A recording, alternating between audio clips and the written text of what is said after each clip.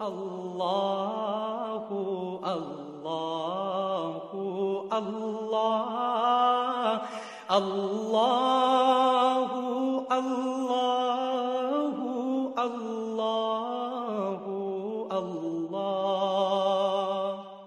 Bismillahirrahmanirrahim. Alhamdulillah, Rabbil Alamin. Wassalatu wassalamu ala Rasulillah.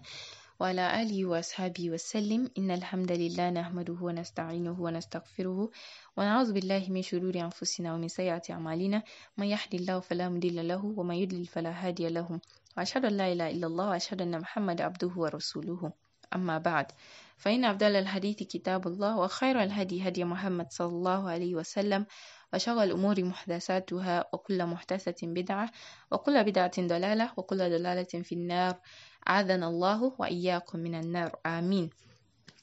Assalamu alaikum wa rahmatullahi wa barakatuhu. Today is the 8th of Safar. Alhamdulillah Rabbil Alameen. We thank the Almighty Allah for His favors in our lives. We ask Him in His infinite mercies to forgive our shortcomings and keep our feet steadfast on the path of righteousness. Ameen. So today, inshallah, we'll be discussing the 35th hadith in Nawawi's collection, which talks about the evil acts that spoil brotherhood, as well as the tafsir of Suratul Fil, inshallah. Now, but before that, let's remind ourselves of the adhkar to say during a windstorm, because some days ago in Kwara State here in Nigeria, there was a heavy rainfall which was accompanied by a disastrous windstorm. It claimed a lot of lives and properties, and it was indeed a great loss. We ask Allah subhanahu wa ta'ala to grant the families of those who lost their lives the fortitude to bear the loss, and we ask Him in His infinite mercies to replace all that was lost with what is better. Ameen. Now, so adhkar to say during a windstorm: Allahumma inni as'aluka khayraha wa a'udhu bika min sharriha. Allahumma inni as'aluka khayraha wa a'udhu bika min sharriha. Oh Allah, I ask you for the good of it and I seek refuge in you against its evil. So when it rains, Allahumma sayyiban nafi'an, and when it is accompanied by a windstorm, Allahumma inni as'aluka khayraha wa a'udhu bika min sharriha. May Allah keep protecting us from the evil of His creations. Ameen. Alhamdulillah Rabbil Alameen. So on to the first segment of today's episode. On the authority of Abu Huraira, who said that the Messenger of Allah, may the peace and blessings of Allah be upon him, said, "Do not envy one another, do not inflate prices for one another, do not hate one another, do not turn away from one another, and do not undercut one another in trade. But be you, O servants of Allah, brothers. A Muslim is the brother of a Muslim. He neither oppresses him, nor does he hold him in contempt." Piety is right here, and he pointed to his breast 3 times. It is evil enough for a man to hold his Muslim brother in contempt. The whole of a Muslim for another Muslim is invaluable: his blood, his property, and his honor. And this was related by Muslim. So in this hadith, we find a lot of prohibitions and advices, all of which make up part of the laws upon which Islam is built. So do not envy one another. Envy, al-hasad. It is the desire that a blessing be removed from someone else, and that is forbidden. And another hadith, we have that beware of envy, for it does what? It devours good deeds, just as fire devours wood or grass. And there is another word, al-ghibta, which is of course interchanged with al-hasad because of the proximity in meaning. But al-ghibta means envy that is free of malice. And in this case, al-ghibta, instead of you having the desire that a blessing be removed from someone, you actually desire to be blessed the same as this person. And this is only permissible in 2 cases. The first is the case of a man who Allah subhanahu wa ta'ala gave wealth, and he disposes of this wealth rightfully. And the second is the case of a man who Allah subhanahu wa ta'ala gives knowledge, and this person applies it and teaches it appropriately. So do not inflate price for one another, meaning do not cheat, do not deceive, do not swindle. A lot of us try to be smart, and this is very common today. We hear someone say, "Wallahi, I bought this for 6,000 and I can't sell it for less than 6,500. Meanwhile, they actually bought it 1, 2, or even less. Everybody wants to make excessive profits at the expense of what? The akhirah? Na'udhu billah.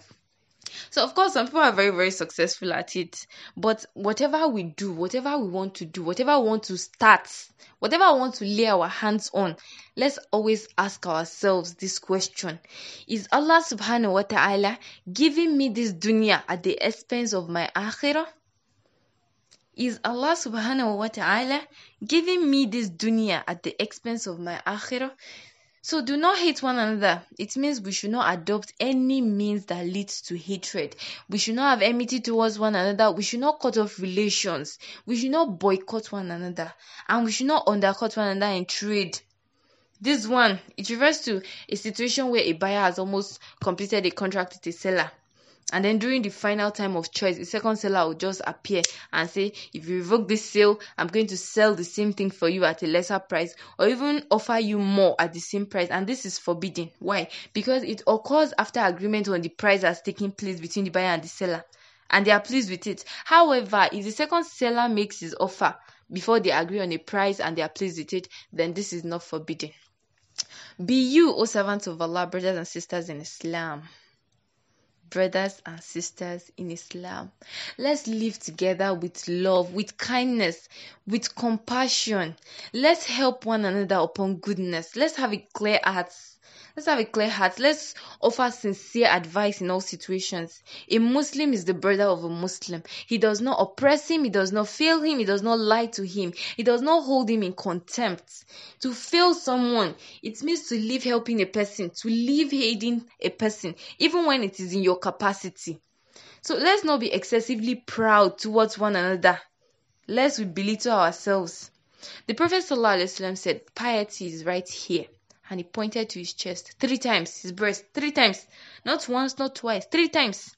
And we have in another relation that verily Allah does not look at your bodies nor your appearance, but rather He looks at your hearts. And this means that the apparent action of the limbs, they do not by themselves attain for one taqwa. Rather, taqwa is attained through what is in the heart, of appreciating the greatness of Allah subhanahu wa ta'ala, and having fear of Him and having recognition of Him, and knowing that the sight of Allah subhanahu wa ta'ala encompasses all things. So it is enough evil for a man to hold his Muslim brother in contempt. This is a severe warning. Because Allah subhanahu wa ta'ala did not look at you in contempt when He created you, and He nourished you and perfected your outward appearance. And then He subdued whatever was in the heavens and whatever was in the earth for your sake. And even though Allah subhanahu wa ta'ala did this for other people along with you, there is no doubt that you have a share in it. And Allah still made you a Muslim, a believer, a slave of His. And His command extended to the extent that He made the Prophet sallallahu alaihi wasallam and sent to us as a guide. So if you treat a Muslim with contempt, know that you have treated with contempt one whom Allah subhanahu wa ta'ala has granted greatness and nobility. And part of treating people with contempt is that we do not greet them. We do not say the taslim. And even when they say the taslim to us, we do not respond. It is so easy. Assalamu alaikum wa rahmatullahi wa barakatuhu. Wa alaikum assalam wa rahmatullahi wa barakatuhu. It doesn't cost us a penny. So in summary, this hadith, it teaches us that it is generally forbidden to have envy towards one another, al-hasad, except for al-ghibta, which is applicable in 2 cases, and that it is forbidden to raise prices to harm others, such as through holding of goods, which is very, very common today, or through trying to make unjust profits. Like I said, always ask yourself, is Allah subhanahu wa ta'ala giving me this dunya at the expense of my akhirah? Now, so we should be good to one another and we should help one another. It is forbidden to undercut one another in trade. We must be brothers to one another. We should not oppress. We should not fail. We should not lie to one another or hold in contempt one another. Taqwa is in the heart. Taqwa is in the heart. Hence, the heart must be trained. It must be purified and protected. And lastly, it is forbidden to violate the rights of another Muslim and the honor of another Muslim. Now, on to the second segment of today's episode, which is the tafsir of Suratul Fil. I'm going to be reciting the surah now with its translation. Now, Bismillah ar-Rahman ar-Rahim. Name of Allah, the most beneficent, the most merciful. Alam tara kayfa fa'ala rabbuka bi ashabil fil. Have you not considered how your Lord dealt with the people of the elephants? Alam yaj'al kaydahum fi tadlil. Did He not cause their war to end in confusion? Wa arsala alayhim tayran ababil. And sent down upon them birds in flocks. Tarmihim bi hijaratin min sijil. Casting against them stones of baked clay. Faja'alahum ka'asfin ma'kul.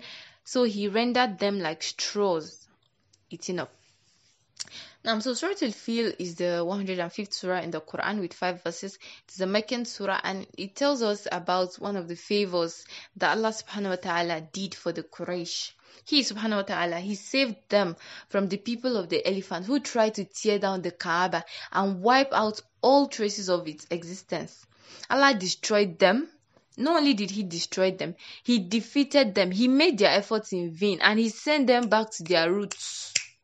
Of course, they were Christians, and their religion was closer to the true religion, which is Islam, than the idolatry of the Quraysh. However, this was a sign from Allah subhanahu wa ta'ala, a preparation for the coming of the Messenger of Allah, because he was born during the same year, according to the most authentic narration. So it was as though the tongue of destiny was saying that we did not help you, O people of Quraysh, because of any status you may have had over the Ethiopians.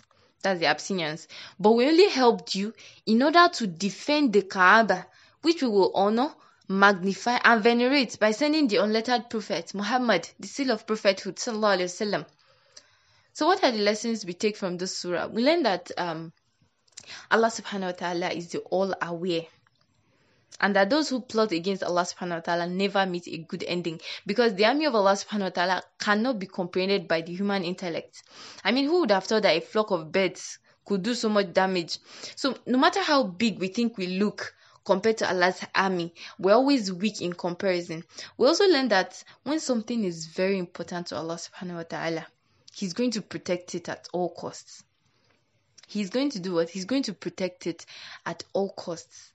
So let's strive to attain this status. Let's strive to attain this status so that Allah subhanahu wa ta'ala will always protect us. Allah make it easy for us. And this brings us to the end of today's episode. Subhanakallahumma bihamdik. Shada la ilaha illa ant. Astaghfiruka wa atubu ilaik. Assalamu alaikum wa rahmatullahi wa barakatuh. Allahu, Allahu, Allah, Allahu, Allahu, Allahu, Allah.